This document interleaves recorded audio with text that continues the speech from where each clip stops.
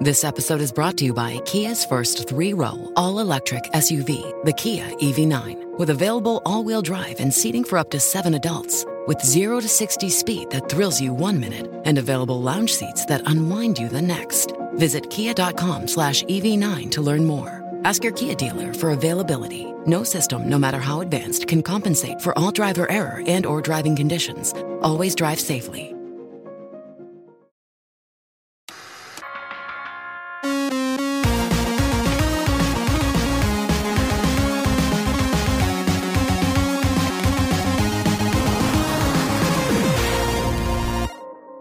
Hey everybody, welcome to this week's podcast. No special announcements or anything, so let's jump right in. First up, the Wii and GameCube versions of the 240p test suite have just gotten a new update that integrates all of the things that, or most of the things at least, that the other versions have gotten over the past few years. This is the first update since 2016, and so this one really gets a lot. This is a big upgrade because of all the stuff that was worked on from the other versions. You know, if you rely on this as much as I do, definitely download it immediately. But it gets the monoscope pattern, the Donna artwork by Jose, the HCFR stuff, MD Fourier, which is so cool to be able to test audio on this as well. And it even gets Pinot Batch's test suite transfer via the link cable. So you could test the GameCube GBA link cable stuff, which is really cool. Artemio took the time to write out the description of what each of these improvements and features do.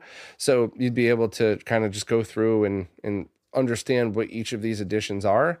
And also, Artemio is going to be working on creating a controller test for these and also adding support for other peripherals. So by no means is this going to be the last update for the 240p test suite.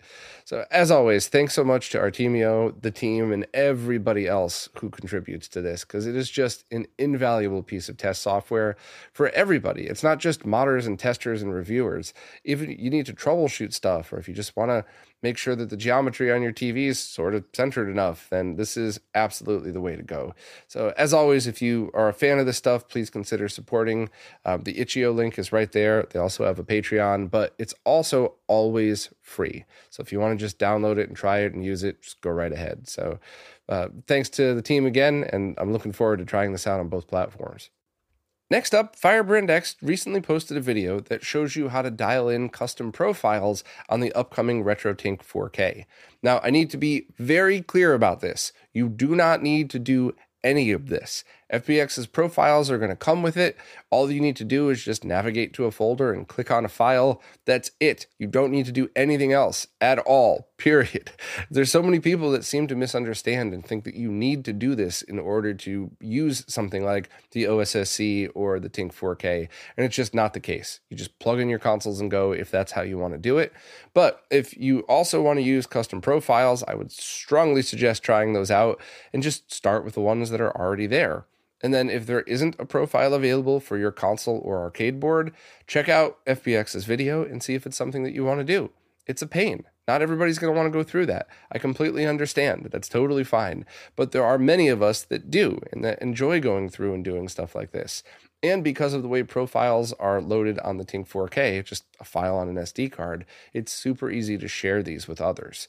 So if you're somebody who wants to contribute back to the scene and you're getting a RetroTink 4K, maybe watch this video as a primer and then watch it again once you get it, and we could just start sharing profiles and stuff. But as much as I absolutely appreciate all of FBX's hard work, I just want to say one more time, you don't have to do this. It's so frustrating seeing the comments of people like, that's too complicated. Why would anybody spend money on that? It's as complicated as setting an input and your output resolution. That's it. You could do this stuff if you choose to, and I know a lot of my fellow nerds will, but you don't have to. So, as always, thank you so much to FBX for going through all the trouble of doing this. It really is saving each and every one of us so much time. And I have been testing more consoles with the FBX profiles, and I haven't needed to set phase yet. And on top of that, sometimes when I try to do the auto phase, it actually threw it off a little more. So unlike the OSSC, where you really do have to dial in every single console, not throwing shade, I love my OSSC. It was amazing for its time. And now the way that the RT4K works, you most of the time should just be able to load your profile and not dial anything else in. Just load that profile and go. So very exciting to see this stuff start to spill out. Super excited for the launch of the RT4K. No hard dates for that yet, though. So as soon as there is, you could bet I will put a post up in a social media post the moment there's any info. But for now, at least you know what to expect if you're a tinkerer. And if not, don't worry about it. Just plug in your console and turn it on. The developer Infidelity has been posting beta versions of the Metroid NES to SNES conversion up on his Patreon page. It should be available for the public very soon, but this is absolutely awesome. I played through it and I left the link to the live stream. I'm terrible at Metroid, so just keep that in mind. But I also really just wanted to concentrate on seeing if there was slowdown, seeing how it looked and sounded, and checking out some of the new stuff that the developer Infidelity has already added. Like, you could still press select to enable missiles, but if you just want a quick missile shot, just hold down the R trigger, and then when you let go of the R trigger, then it just goes back to being the normal shot. So it's just awesome. If you haven't had a chance to try this yet, I just strongly suggest downloading any of the previous ones, DuckTales, Zelda, Mega Man 2, and Mega Man 4, and trying it out. Pick whichever game you're most familiar with, because I think you're just going to find that it's so much smoother. And I know a lot of people still don't quite get why you would want to do this. The short version is just being able to add SNES-related enhancements, reducing sprite flicker, and reducing slowdown. I kind of ranted about this a while back, so if the link is in the description here if you want to see the full discussion as to why this is so important. But honestly, these things are awesome. And now I can't wait to see what comes next, because I really want to see the amazing devs in the Metroid construction scene take this and start adding stuff to it. I would love to see a menu. So you hit start and then the menu comes up. I would love to see when you've already entered a room, it changes color like Super Metroid, and any of the other enhancements. The dev said he's working on potential save game support. However, passwords are going to be left in. And I love the whole, the viewpoint of adding things is okay, but don't take anything away. So it's not like he's going to be removing the password feature to add saves, just add saves on top of it. So I just think this is some of the best ways you could experience this game, because it's essentially the original game, just with stuff added that if Nintendo had it available to them at the time, they probably would have used it, like the more buttons on the controller, the faster hardware and everything. So I can't gush enough about this. And as much as I think it's absolutely awesome as is, I really can't wait to see what comes next. There's so many cool things that could be added to this. So really just looking forward to the scene, taking it from here. And, just once again, shout out to the developer Infidelity for making these awesome, awesome conversions. I just posted a review of a new SCART switch from the company GamesCare. That's an 8-in, 2-out switch. You could use both outputs simultaneously or one at a time, completely safe, and it's both automatic and manual. And the manual mode could be done either by pushing a button on the switch or by using an app on your cell phone or computer and connecting over Wi-Fi. This thing performed absolutely awesome. It is now in my top 3 picks of favorite SCART switches. There's the G-SCART, this one, and the very low-priced retro gaming cables one that still performs awesome. That's the important part. All 3 of those are by far my favorites. I have all of them linked here, and it just performed great. I was very impressed with it. The only thing this doesn't have is any kind of sync stripping signal, which I went into this in the video. I don't think you really need that, or if you do need that, there's probably other ways you might want to go about doing it. But for whatever reason, if you do need it, you might want to then look into the G-SCART with its sync regeneration, with its auto conversion of sync on green to RGBS. The G-SCART does some pretty amazing things, but if you don't need any of that and you want manual switching as well, or you want an app to control it, then this is another awesome option. Which one would I choose? Whatever fits your needs the best. That's not a cop-out. That's a very honest answer. So if I highly recommend watching the video if you're into it. There are a few things I want to mention for my fellow nerds. If you don't care about this stuff, you can move on. But first, there was one screen in the video where I put a comparison of the RGBS signals on a scope, and then after I finally watched the video on my TV, I realized you can't actually see the voltage numbers.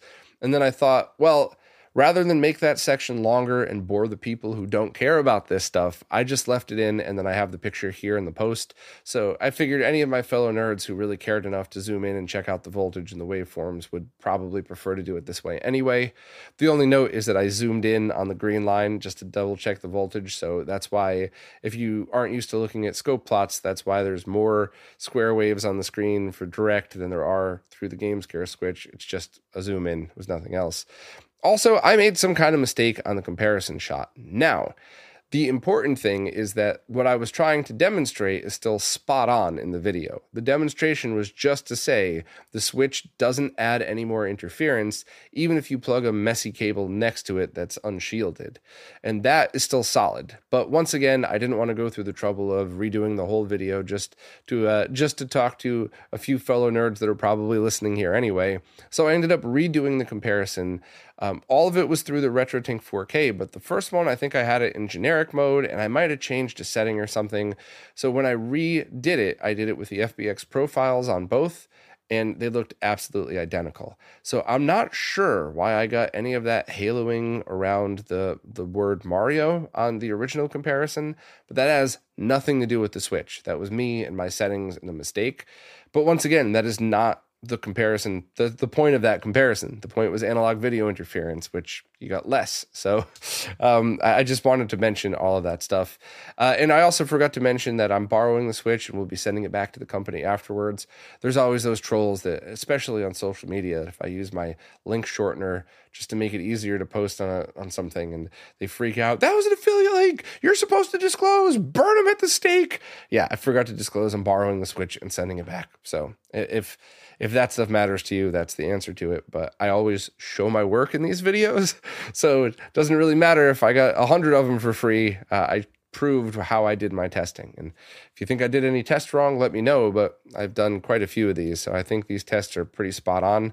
And most importantly, it's a good Switch. The only last thing I will add is if you're in Brazil, this is the one to buy. I think any of the other options, you're going to spend so much in import taxes that I think the other sellers would even agree with me on this one. I don't mean to put words in their mouth, but you don't want to spend as much money on the manual push button RGC switch and end up spending after import taxes as much as the GameScare switch would be. So if you're in Brazil, definitely pick this one up. It's awesome. Everywhere else in the world, just look for the different options, see what fits your needs best, and pick that one.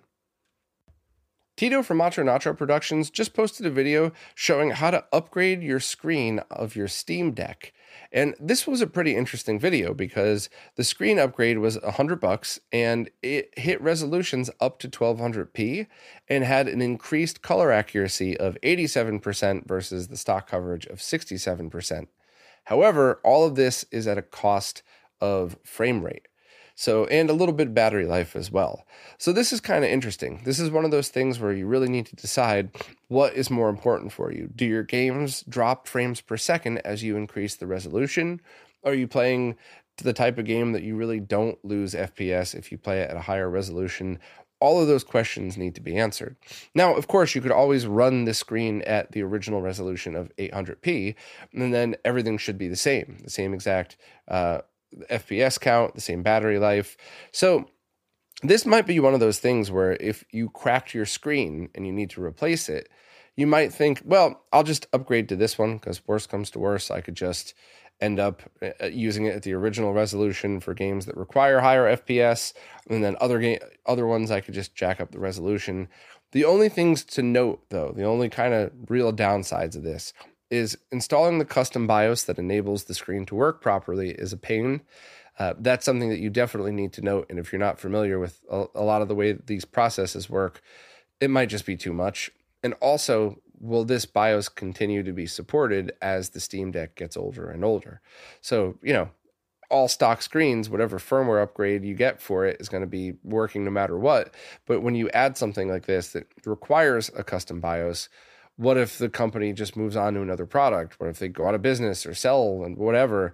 Are you going to end up with a screen on your Steam Deck that you're stuck at an older BIOS revision? You can't update the Steam Deck. Nobody knows, really. Maybe that's not an issue at all. Maybe it will be. But those are the things that are worth mentioning. Tito covered everything else, well, all of this and everything else perfectly in the video. So I would strongly recommend watching it just to see, what do you think of the BIOS update process? What do you think of the process of removing the screen itself? It does look like kind of a pain. Not hard, just tedious. And of course, comparison shots of what they look like. Tito nails all of this, so definitely check out the video if you're interested. I just wanted to give kind of the short version because maybe you're not so much into the Steam Deck. Maybe you don't own one yet, so you might have skipped this video. I don't think you should. I think you should watch it because if you're even considering getting one, especially maybe a used one with a broken screen, this should be considered a must-watch. My Life in Gaming just posted a video showing off their favorite accessories that they use for different consoles in 2023. And everything in here is awesome.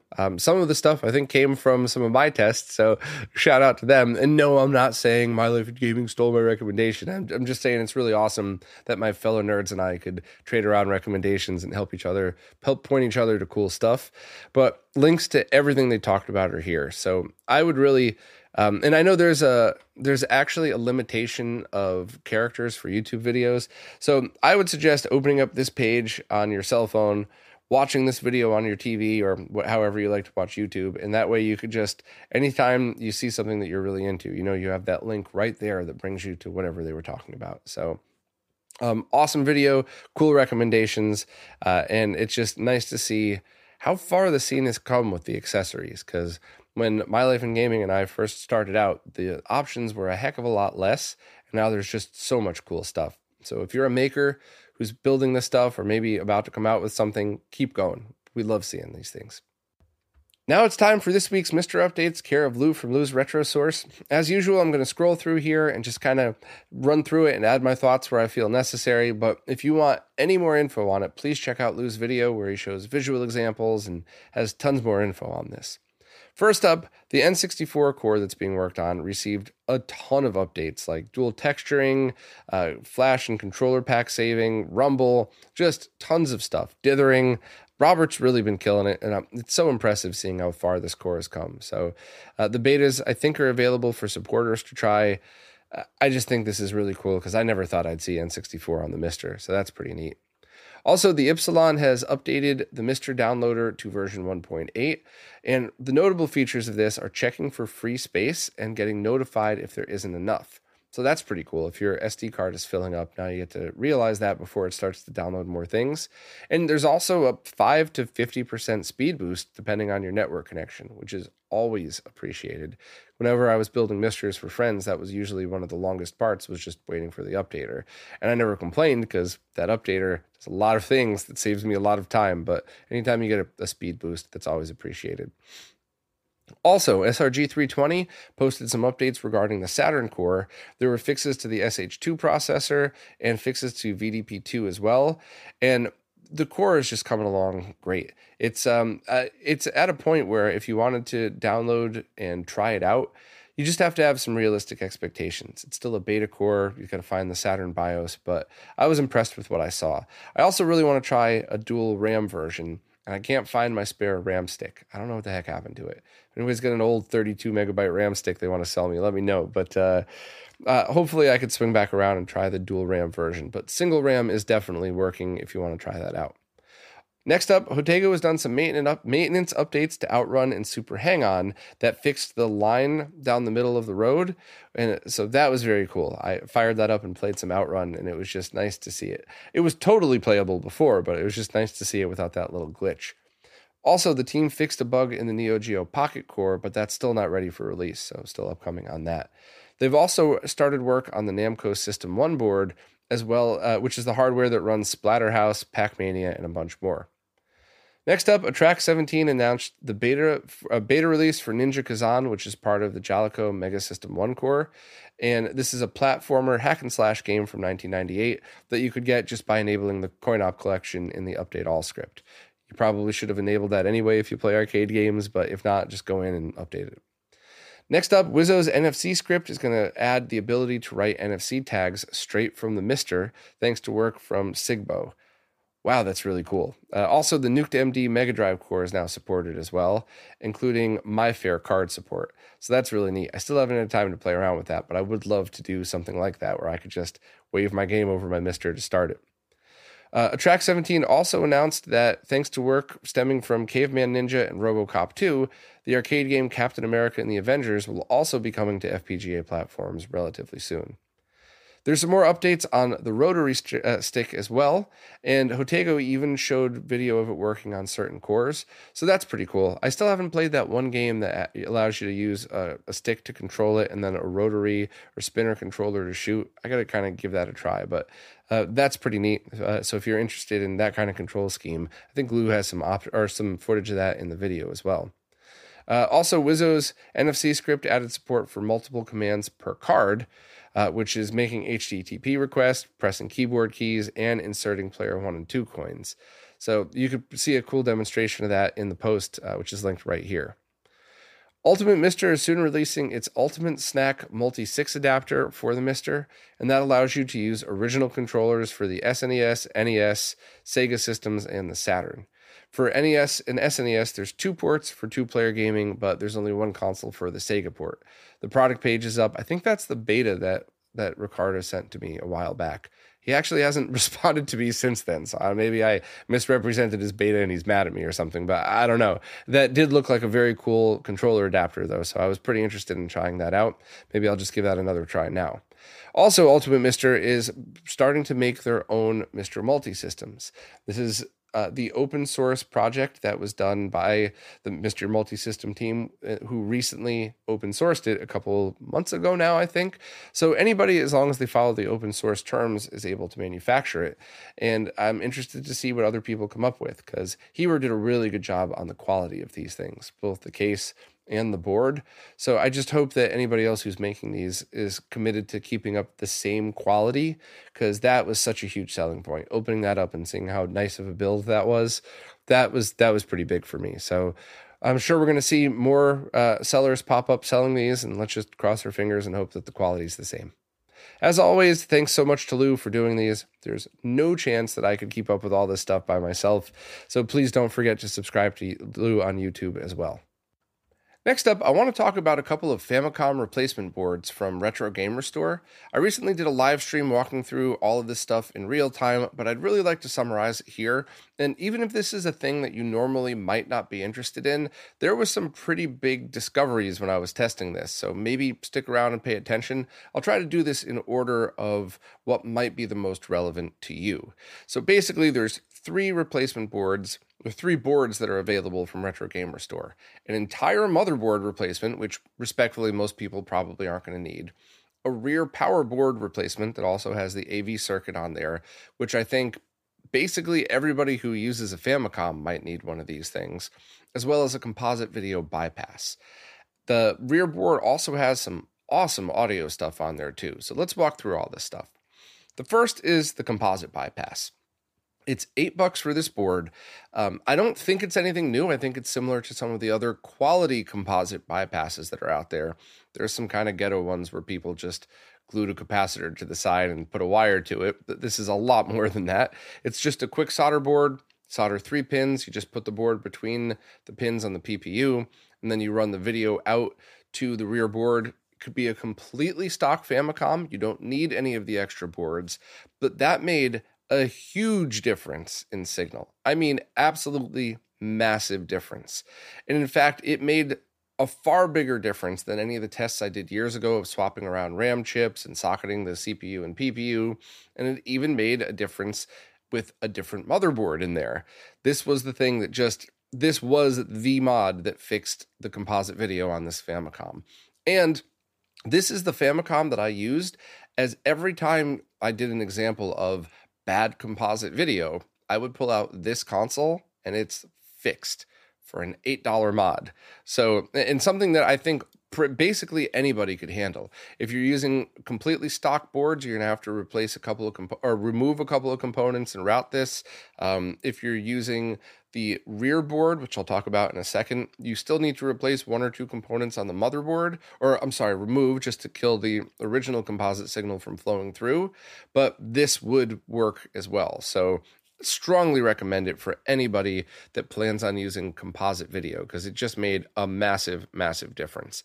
If you're watching on video, the compression's probably killing this, but that's the before, and here's the after, which is as clean of a composite video signal as you could possibly ask for. So definitely recommend that. Now, the rear board, I think most people would be interested in as well, because it's got a ton of stuff. And we talked about this before. However, after a hands-on experience with it, I definitely want to just run through it again. First, the kit comes with two harnesses that plug right into this board. One of them solders directly to the Famicom motherboard just to replace the original. It's pretty easy. And the next just goes to the power switch, also very easy. There are a couple of jumpers on here that you have to set. If you're going to be using an NES RGB connection, if you don't set any of the rear jumpers, you just connect the wires to it. And there's some very easy vias to connect to. So you would just connect RGBS as well as composite video and ground from the NES RGB board, and everything would route through pretty nicely. If you are using composite video, you just need to switch a jumper between the normal style RF composite input, so the one just connected through the motherboard, or if you want to use the bypass that I just talked about. Then you're going to want to decide how to get the output. Are you going to be using a 3.5 millimeter jack or a Genesis 2 style mini DIN? And there's a few factors. First of all, if you're only using composite video, then the next question should be, do you have one of the clear replacement tops, or are you keeping your original Famicom top? If you're keeping your original, I would use a 3.5 millimeter connector. All you would have to do is solder the jumper there. This is just for people that want to use C-Sync over the composite video pin. To be honest, I think most people should just jump pins 1 and 2 on this one, but I'm very glad the option's here. And then drop another QSB right over, and that routes everything right into this one.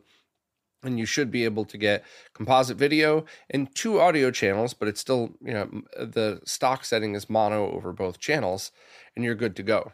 Now, if you're using the clear top, or if you're getting RGB out, then you would use the mini DIN like I chose. I chose to use it both because I thought it looked cool, but also because I have the Retro Game Restore clear top, so you don't need to cut it at all when you do that. So if that's the case, the only installation you need is to set the jumper to allow composite video to pass through it and put the mini DIN in, and that's it, about as easy as it gets. So that was pretty cool. Now, what you get from all of that, you get all of your signals routed through much easier than any other hand solder method. You have a jack for a new power board, and you have the easy signals routed through. Now, there's 2 more things to talk about. First, you could add a USB-C power jack if you wanted, but I'm never a fan of that, and that has nothing to do with Retro Game Restore. That is my history in the medical field, building computers and seeing what could go wrong with just the slightest change in power. So I still have PTSD from that 15 years ago, and I'm always very serious about power. So I just suggest using a triad power supply in the original, but if you want USB power, you could kind of walk down that road with Retro Game Restore's instructions on the website. The last thing to talk about with this rear board, though, is a toggle switch that fits in the same place that the RF jack used to sit in, the channel switch, and it selects between dual mono, so it's just mono audio but through both channels to make it easier to route, or what Retro Game Restore is calling a 3D surround mode. And this is something I've been obsessed with since I first started separating the channels in NES to get a fake stereo effect. My very strong opinion over the years was that a slight separation, not one of the NES's channels in one ear and the other in the other ear, but just a slight separation created a weird sense of depth that I loved. And I kept pushing this issue. And even when Famicom audio purists kind of poo-pooed this whole thing, I'm still standing by it. And I still think it's a great option with one problem. You have to route the Famicom expansion audio through that as well, which causes tons of issues. This board does all of that for you, and all you have to do is toggle this switch, and it was absolutely awesome. If you want to hear examples of this, I did a stream where I tested this full setup that I just did. I wanted to test Famicom 3D games.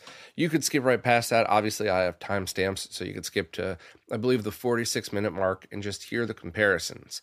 And what I heard was that games that have crappy audio are still going to be crappy, but games that have good audio, I loved the effect. It had that slight separation of the two sound channels. It integrated the expansion audio perfectly. This is what I've been looking for NES and Famicom audio for 10 years now. So I was so impressed, to the point where I would love to talk to Martin from Retro Gamer Store and see if we could recreate exactly what he did via FPGA, so on the Mister. So you could have this same, RGR 3D surround effect if you're playing it on the Mister. I thought that was absolutely huge. And this is obviously subjective. So take a listen to the stream, see for yourself, maybe listen with headphones to make sure. Yeah, there's going to be some YouTube compression, but overall you should get a pretty good sense of what it is that this does, and if you like it or not. If you don't like it, that's completely fine. I'd be willing to bet Ace hates it, and that's fine too. But I wanted to talk about that because this is one board. You replace the power board and you get all of these options. Throw in an $8 composite video bypass if you're not using an NES RGB. You get a lot with this. I genuinely think that everybody who owns a Famicom should think about this. If you don't do it, that's totally fine too. But you need to know that this is an option, because there are definitely people out there that are probably listening right now going, holy crap, this is the one that I was waiting for. There are other rear board replacements that have been out that are good, but none of them that I've tested at least do it like this. Now, the last thing to talk about, the replacement motherboard. Respectfully, you probably don't need this. If your Famicom motherboard is dead, if you broke it in a mod, if it's cracked, if you live in a place where there's lots of oxidation and it started to destroy the traces, if caps leaked out and destroyed it, if your board is dead, this thing is perfect. You have to swap the PPU and CPU in it. You also have to swap the controller jacks, but if for whatever reason you can't, if your jacks are damaged or something, you could just direct solder the pins right onto the motherboard. It's not as cool as having the jacks there, and it would make future mods a little harder, but whatever, it's there. And you do need to, at the moment at least, swap the reset button, although Retro Gamer Store, I think, is working on a replacement button for that as well. So if you have a dead motherboard, this is definitely a great option. If you have a lot of problems on your motherboard, a dead RAM chip, you need new caps, there's cracks in the board, just get this one instead. It's probably cheaper and less time consuming to fix it this way anyway. But generally speaking, if you're just like, do I recap my perfectly working original for longevity, or do I get this?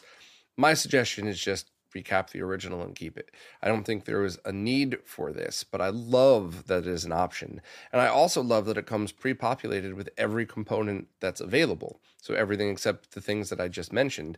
So you don't have to get this motherboard and then go to DigiKey and order 1,000 components and hand solder all of them and hope you're doing it right. No, it just comes pre-populated. So I absolutely love that this is an option, and I love that there's a board with all brand new components on it, and you basically just need to find yourself a CPU and PPU. But unless yours is broken, or unless you really want to just build a from scratch Famicom, you can try to get the parts you need elsewhere, then this is a great option, but not for everybody. The only other thing is I still absolutely love that clear top. If yours is yellowed or cracked, you're really going to want to consider this too. It's just gorgeous. If yours is in perfect condition, just keep it. Everybody loves the look of a stock console.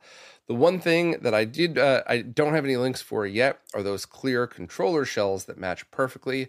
Those, I believe, are coming soon. Those were prototypes that I had gotten. They look absolutely gorgeous. Check out the video at the beginning of the stream. And once those are available, I'll have other hype footage that I'll post just to show everybody how cool they absolutely look. But those are the only things that are not available now. The only other thing to note, I used the RGB blaster to do that stream, which means that the RGB blaster is fully compatible with this new motherboard and everything else that I was doing. So that was a really awesome solution. I had composite out going to a consumer TV, and then the RGB blaster out going to the Tink 4K. And I also had the stock the Retro Gamer Store audio going to the Tink 4K. So when I went to do the audio tests, I just audio bypassed to the front jacks. So I was able to take care of all of that stuff. So I know I talked a lot about this one, but like I said at the beginning, I really think everybody that owns a Famicom should at least know about that rear board and the composite bypass, because I chased a fix for that composite signal for a long time. And it's so cool that an $8 fix is what did it. So the live streams are there if you're into it. I strongly recommend checking out the one that's 3D games and stereo audio mod. You could skip past the 3D game section unless you're curious. There's a whole bunch of bad Space Harrier clones, and then the Japanese version of Rad Racer actually looked really awesome with the 3D glasses. But that's one you could basically just skip over. The post has everything you need if you want to go back over it. And if you want to see somebody who's mediocre at modding do this in real time, then I have the stream up top. But honestly, that's a very long and very boring tech stream. And while I have fun hanging out with you all while I do them, maybe just skim through that if you need to reference it or something. But I think all the info you need is basically in the post. Before I go, I want to talk a little bit about the Mars FPGA project that's been going around on social media for a little bit. It stands for the Multi-Arcade and Retro System Project, and it's essentially the next step in the MiSTer project. What I mean by that is the MiSTer project started out by taking the DE10 Nano development kit board and then making hardware that wraps around that and kind of shoehorning that to work for retro gaming. It was a brilliant idea, and the MiSTer project would have never taken off if they didn't do it that way. So nothing but respect to the MiSTer team, nothing but respect to Sorg for coming up with this idea years ago to use this. However, there was one huge limitation with the DE10 Nano. Not all of the pins of the FPGA were available to use on this dev board. So that accounts for a lot of the tricks that you might have seen the MiSTer team come up with to work around those. So a group of people said, well, why don't we build something by gamers for gamers?